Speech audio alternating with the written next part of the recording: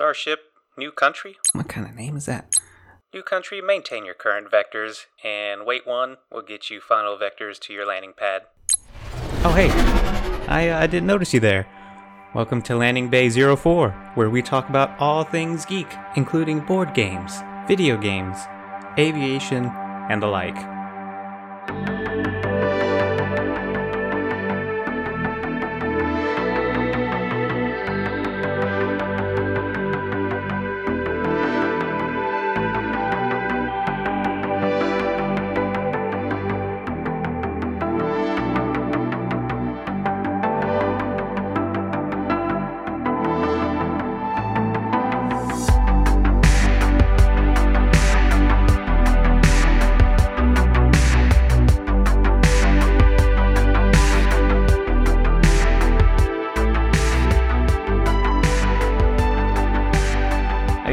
Welcome to Landing Bay 04. I'm your host, Donovan, otherwise known in the tower by the call sign Scooter. Today we are going to be talking about Solitaire board games. A lot of times when I mention it, friends of mine will always ask, how's that done, or why would you even do that? Well, today we're going to just talk a little bit, spend a few minutes talking about why you might want to get into Solitaire board gaming. And for those that don't know, Solitaire board game is just that. It's a board game that doesn't require any other players to be present in order to play the game. It's kind of like Solitaire, the card game that we've all played either on the computer or with an actual deck of cards. But that's really all Solitaire board gaming is. Just playing a board game by yourself and nobody else is needed. So why would you even get into it?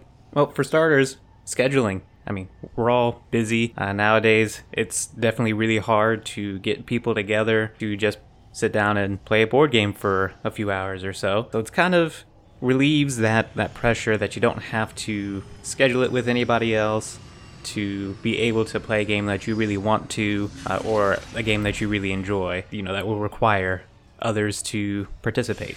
So that's really cool. It's really cool that you don't have to schedule it with others. You can just play it wherever you want to, whenever you want to. If you have a nice table, a nice room, you can just leave it set up if you have to leave and then come back a little bit later. So it's really cool. It also relieves the pressure of you being the rules guy or the rules person.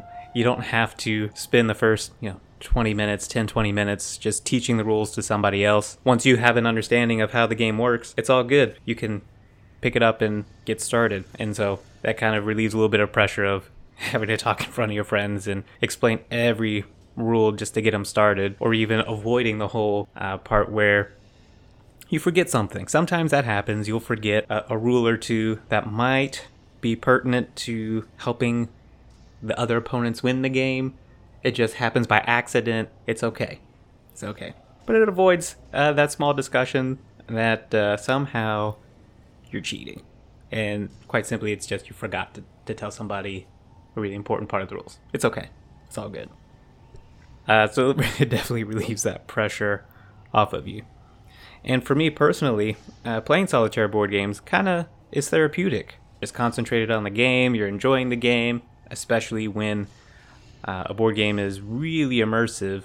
It kind of helps put everything off to the side for a few moments. Kind of like, video games that are immersive. Helps you just kind of concentrate on what's going on and not so much about what's going on in the real world, a little escape. It's kind of therapeutic. Another thing that is super fun when it comes to Solitaire board games is you don't have to deal with any cheaters at the table, and you know who you are. Those that are listening, you know who you are. The ones that tend to forget to discard a card or hold something that you're not supposed to, or however other way, claiming ignorance to the rules from before. It kind of avoids the cheaters of the group. I mean, not that it isn't fun from time to time, but it gets rid of that small annoyance of those that are just wanting to cheat just cuz. But if you're really not sure about getting into Solitaire board gaming, that's okay. Because if you want to start getting into it, the community is fantastic. If you go to Board Game Geek and look for potential Solitaire games that you want to get into, or you may have questions, or you're already trying to play a Solitaire game, you have questions on that, the Board Game Geek community is fantastic to help you to learn the rules, offer suggestions, things like that. and you can start forming a nice little community on your own, if you so desire. But that's really neat, is the community of it all is really, really helpful to help clarify anything, to help refine anything. And even sometimes the community will start making new rules or coming up with new scenarios to download for free or something along those lines. Variations, all that stuff. So that's pretty fun. Now, at a later time, we can talk about some suggestions for introductory Solitaire board games that I would recommend, or also some intermediate or even some advanced Solitaire board games that you may want to look into if you're already familiar with playing some complex board games or playing your out of the norm board games of like Monopoly or Trouble or Sorry or something along those lines. We'll discuss that at another time about what are some good ones to get into that the community likes, and also ones that I personally enjoy myself. But before we get there, a lot of times people want to ask is, how do these Solitaire games even work? I mean, without players, how does that work? Well, several different kinds of board games have several different kinds of ways of how to play the game. Some just include charts. Like, for example, if you're familiar with Fields of Fire, a strategy Solitaire board game, when it's your opponent's turn, your AI opponent's turn, you just draw a card. It'll tell you, sort of, draw a card, go through a chart, and it'll tell you exactly who does what. And then you go on from there. Others just use straight charts, like a flow chart. Some may be familiar with GMT games, the coin series. If you have your AI opponents, they all use flow charts, and it will tell you exactly what they do and how. Other times it's just straight cards.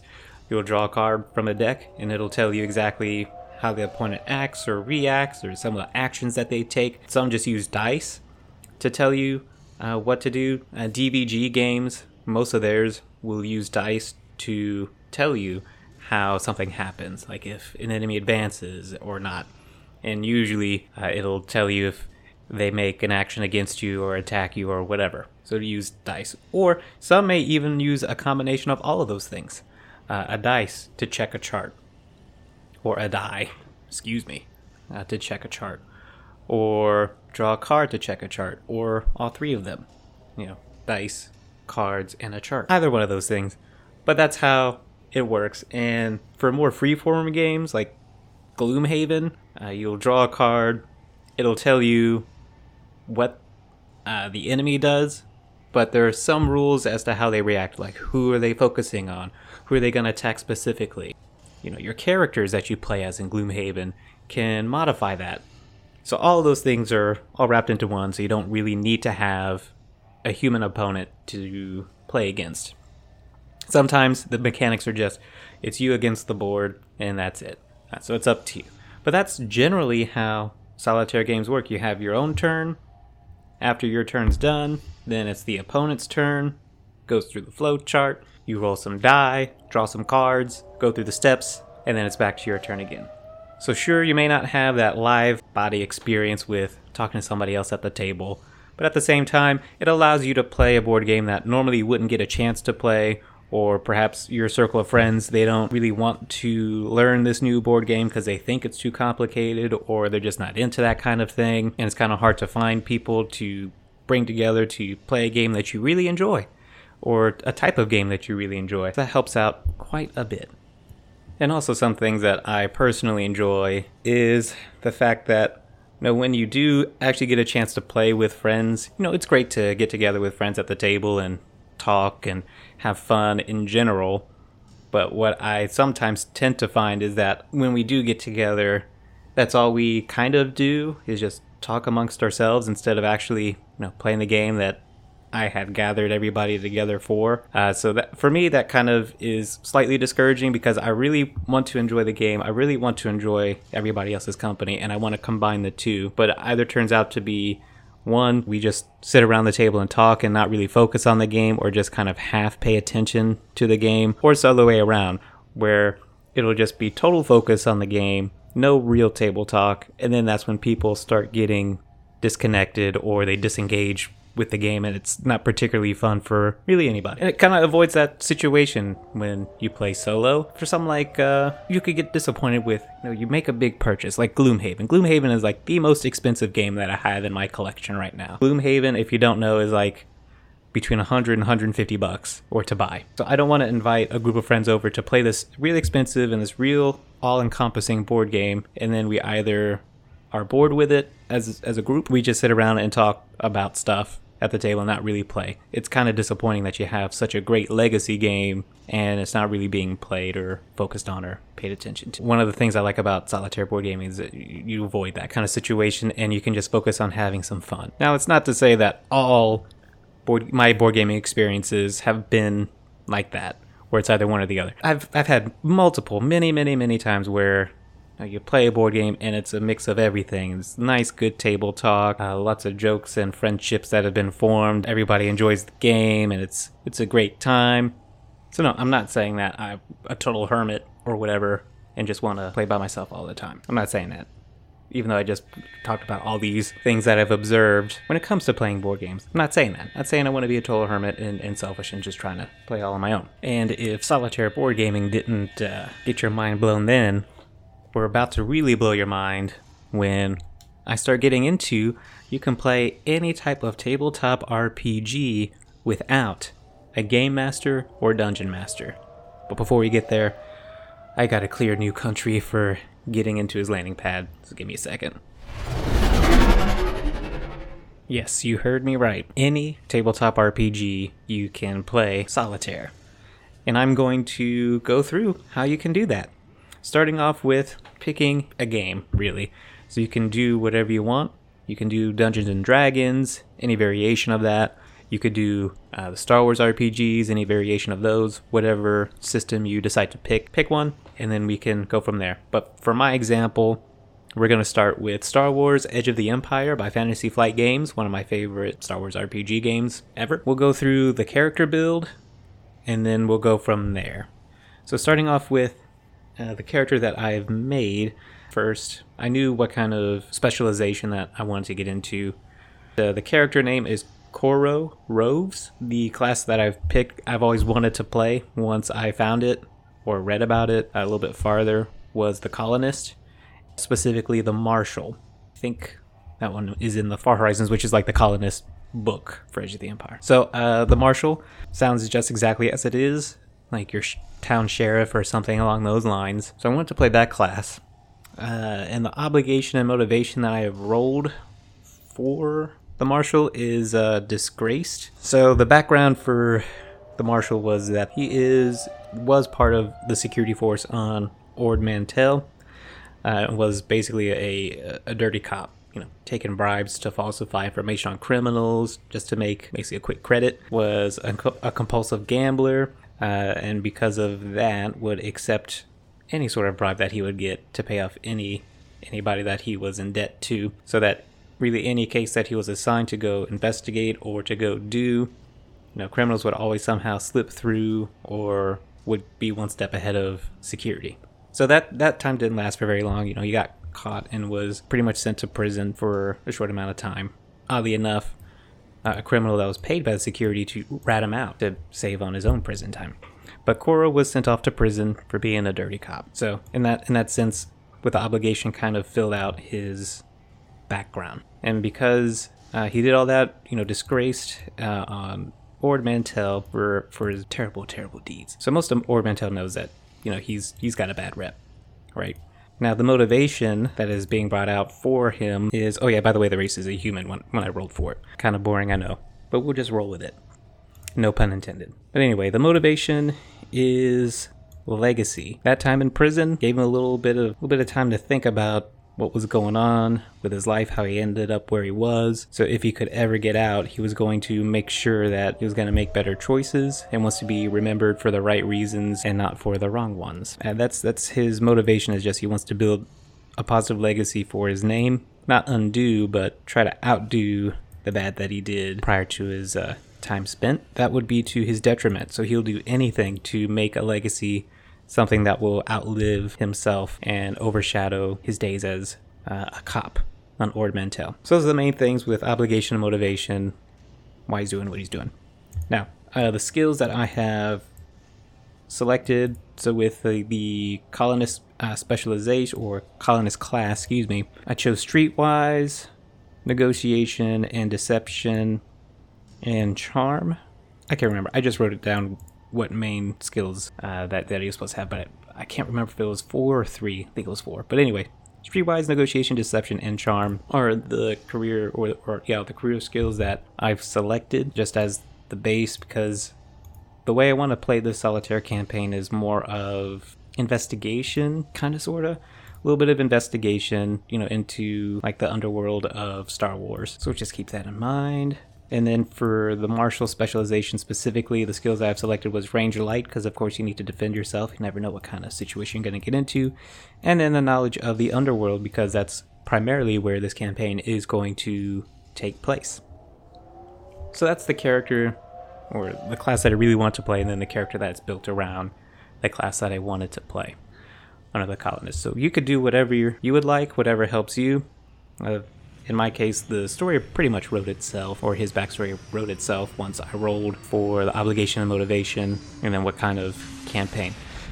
So, it does take a little bit of work to figure out what you want to do in your campaign. You have to have some sort of story in mind. It can't just be you want to play a campaign and that's it. You need to build a world. You'll have to build one. Further along the line, I'll give some tips on how to build a world real quick without having to put too much thought into anything. You can just use it as a reference. For in this case, I knew what I wanted. I wanted to have more of investigation in the underworld, just like a procedural campaign where one thing leads to another and then it leads to something really big, if that makes sense. Okay, figure out what kind of campaign you want to play as. There might be a couple of generators online or a couple of books that might give you an idea of how to run a campaign or what you want out of a campaign, if you can't think of anything. So for that, if you can't think of anything, if it's sci-fi, I use the Frontier Space Referee Handbook. It's for a whole completely different RPG system, specifically made for any kind of sci-fi story that you want to tell, and it's got a lot of good resources in there, not just building out a campaign, but also building out specific adventures. Using its own generator, you could build out a whole star system. There's a generator for that, a generator for creating your villain, your top antagonist, and what their motivations are and what resources they have, how they got those resources, and how they can use that against you as the player. And it has other things in there, like building complexes, like if you need to infiltrate somewhere, there's a generator to build a room, what each room is, so you can get as detailed as you like. All right, so that's like one of the things that you could do. And actually, I use that for each session. I use the adventure generator to give me a sense of where the story is going. If you want to have complete randomness and you don't really want to know how to get from A to B, you can do that. It just becomes a lot harder to figure out when to introduce the next story beat to continue on. But you can totally do that, keep it completely random. But for me, I want to just sit down for 20, 30 minutes, be able to play a story that means something to me, or that I get something accomplished and have a meaningful share in the campaign. So I've generated a adventure already where point A starts and then where point B ends. So I know exactly what I need to do. But in terms of the in-between A and B, that's where things get random. And who knows if I'll actually end up at point B. I don't know. But I know where I start, and I kind of know where the story is supposed to go. But the way the dice roll, we'll see if it actually goes that way. So I hope that makes a little bit of sense on how to start off with an RPG campaign on your own. So just a quick small review on that. Just pick a system, whichever one that you're most comfortable with, or whichever system that you want to play as. Because again, talking a little bit about before in solitaire gaming, where you don't have to worry too much about scheduling people to be there, being prepared, and all that good stuff, or getting off track and not being able to actually play the game. You can enjoy the story your own way. You can also avoid having those ones, you know who you are when you're listening, the ones that come up with the crazy plans or derail the entire campaign. I mean, it does make for some good stories and stuff. But if you want to continue to stay focused on your campaign and its main story. So pick a system that you want to use. Next thing is to generate your character. That's pretty self-explanatory. Just build it the way you would normally build it out when you would play with other people. Just build whatever character you want, however you want. So once you have your character built, now it's time to come up with a campaign story. Now for a campaign story, with your background, you may already have an idea of what it's going to be about. And if you don't know what it's going to be about, you could use, the adventure generator from anything online or from specific books. Like in my case, I had mentioned Frontier Space before, the referee handbook. That's where I could generate something because I didn't know how to get to point B or how it would even start. But once I generated the adventure, now I have why Koro starts his adventure the way he does. And then I can move on from there. Or you could get any sort of ideas from the FFG books for Edge of the Empire. They have so many different ways on what kind of campaigns you can have with every single class, how to introduce them. They even have pre-built campaigns for you to run, or campaign ideas for you to run, job ideas for each certain class. So don't worry about too much about the campaign, because there's so many resources that are out there that you can utilize to your advantage to get something started. So those are the main things that you would want to do if you want to play an RPG system on your own. Now, the big question comes into play is, who is the game master, or who is the dungeon master? Now, there are AI kind of game masters that are out there where you ask it a question and it gives you a response. And normally it's a yes, no, or yes, but, or no, but kind of answers. But the one that I like to use a lot for a AI game master is Mythic. That's pretty popular. That's around. Now, I don't do the original Mythic system. I actually have bought the Mythic Variations #2, and that has a simpler version of Mythic where how it works is you come to a point where you don't know what to do or what's next or what you're looking at or what's going on. So you ask a question. For instance, you're in a town square on a planet and you're looking for a specific someone and you don't know how to get there. You ask a question within yourself, or you may even write it down, however you want to do it. You ask a question, do I see someone who looks like who I'm looking for? And then you roll some dice. And there will be a chart that'll tell you, oh yeah, you find somebody that looks like the person that you're looking for. Or it could be, nope, or you don't find the person, but this person knows who you're looking for, so you initiate a conversation with them and try and get information out of them. That's kind of how the Mythic works. And if you're still struggling with the why and the how, there's another chart that gives you some descriptions. For instance, I was on a planet a couple campaigns ago, and Imperials showed up, and I was trying to figure out if one of them was an officer, because I was looking for one. So I asked Mythic, is one of the officers, or is one of the Imperials an officer or an agent? And the answer was no. So I said, okay, well, if the answer is no, what else is there? So then I asked for some detail, rolled on the charts, and it basically came out to say a certain amount of athletics. And then this is where it becomes all about context. So I'm on a planet. Imperials show up, obviously with some sort of intention. I'm looking for an officer or an agent, but I don't see one. But what's going on is a certain amount of athletics. So how I interpret this is that Imperials are on the planet. They're rounding up individuals in this small town. And as they're doing so, shooting just breaks out. And the Imperials have the upper hand by reacting quickly and getting under cover as quickly as possible, thereby gaining the advantage. At that point, a shootout begins with me in the middle of it. So then I have to roll for initiative and then start combat from there. So that escalated quickly, but that's how it works. I'm there, I'm looking for somebody, but something completely unexpected happens, and now I find myself in the middle of a shootout. So that's how Mythic works. And again, it can be applied to any RPG system that you pick. So that's the greatest thing about Mythic, is that it's very versatile. And that's how you can continue playing. You get to a point, ask Mythic a question, it will tell you something, and it propels the story in a direction that you didn't know that it was going to go, and all sorts of other things can happen. Now the next question comes into play. I have a game master. It helps me continue my story and helps with everything, my investigations, combat. In the combat system, you just use whatever the RPG system that you select. You just use its combat system and off you go. Now, people ask, well, how do you talk to people if there's nobody there to interact with you face to face, or there's no game master that can act as every NPC that you come across? How do you talk to people? Well, that's what I love about Mythic Variations.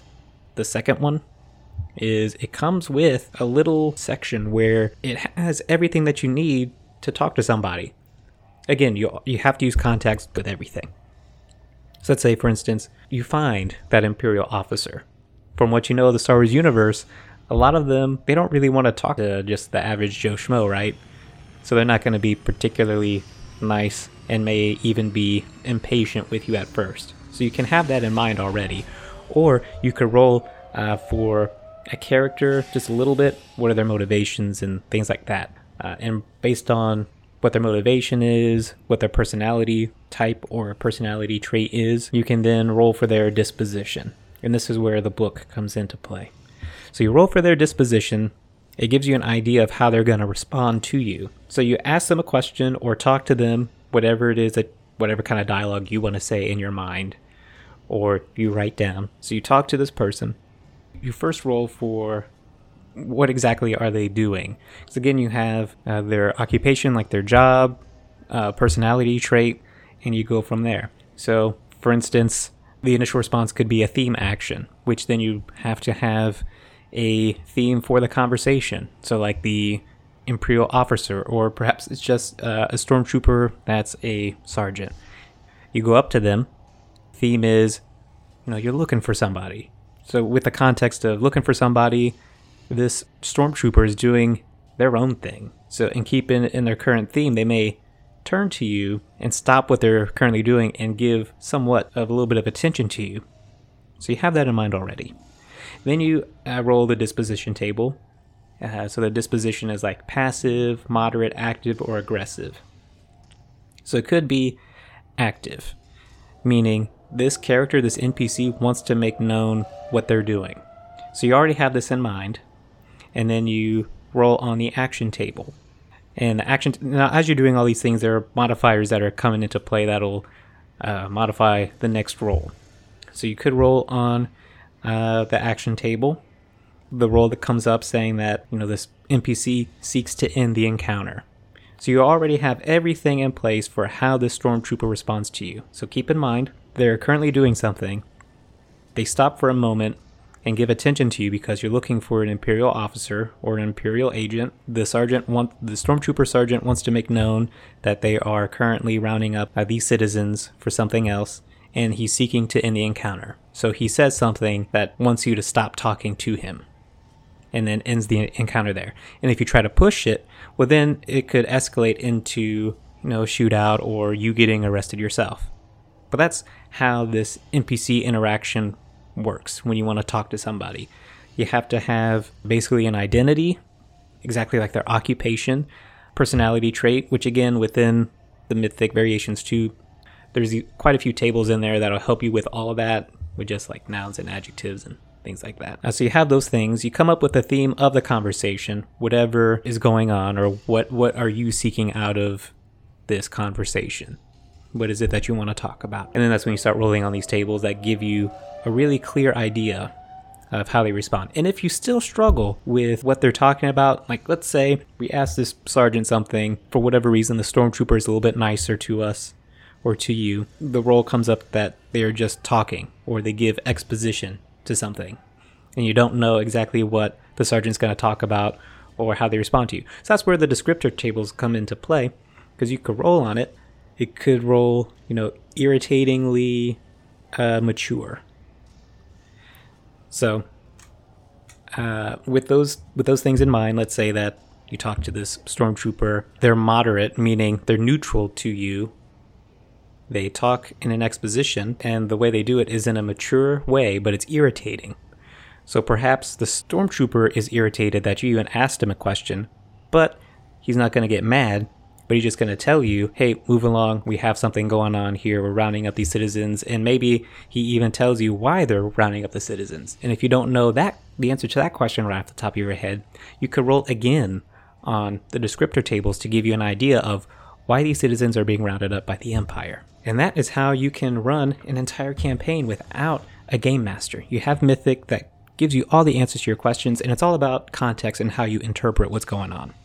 As you can see in my small example of talking to a stormtrooper or asking Mythic a question that could end up in a combat encounter. Now, all of that is fantastic when it comes to wanting to play a campaign, and it makes things interesting on how they respond and how you respond to situations that you may find yourself in. You know, you use the same system for generating quests or talking to somebody and trying to get information out of somebody to generate a quest for you. You have all these different ways that you want to go. And again, it just depends on how or what kind of game that you want to play. Now, and then next coming up several weeks I'm going to try to get these podcasts out, at least once a week. We'll continue on with how this campaign runs in Star Wars. So the way I'm going to do it for Star Wars is I'm not going to play every character because I'm obviously not like a voice actor that's a professional voice actor or anything like that, or practicing how to do different voices and things of that nature. So the way I'm going to play the campaign is I'm just going to give you like a report as to what happens, but I'm going to have a lot of surprises along the way when it comes to how I do that. But that's in general how a solo campaign works, and I'm going to basically show you how the games are played and how you can actually have a real fun time with playing an RPG system on your own. So that'll be a regular segment of the show, is the Solitaire Star Wars campaign. Who knows, you may be inspired to make your own campaign, and I would love for you to do that and then to leave comments on how it's going and what you created, because it'll be interesting to see what other people come up with when it comes to Solitaire RPG games, or maybe you've already made one on your own and just talk about that. It would be really cool to see. In the meantime, I gotta guide New Country into their landing pad. So this is your host, Donovan, or as I'm known in the tower, by the call sign of Scooter. I'm signing out.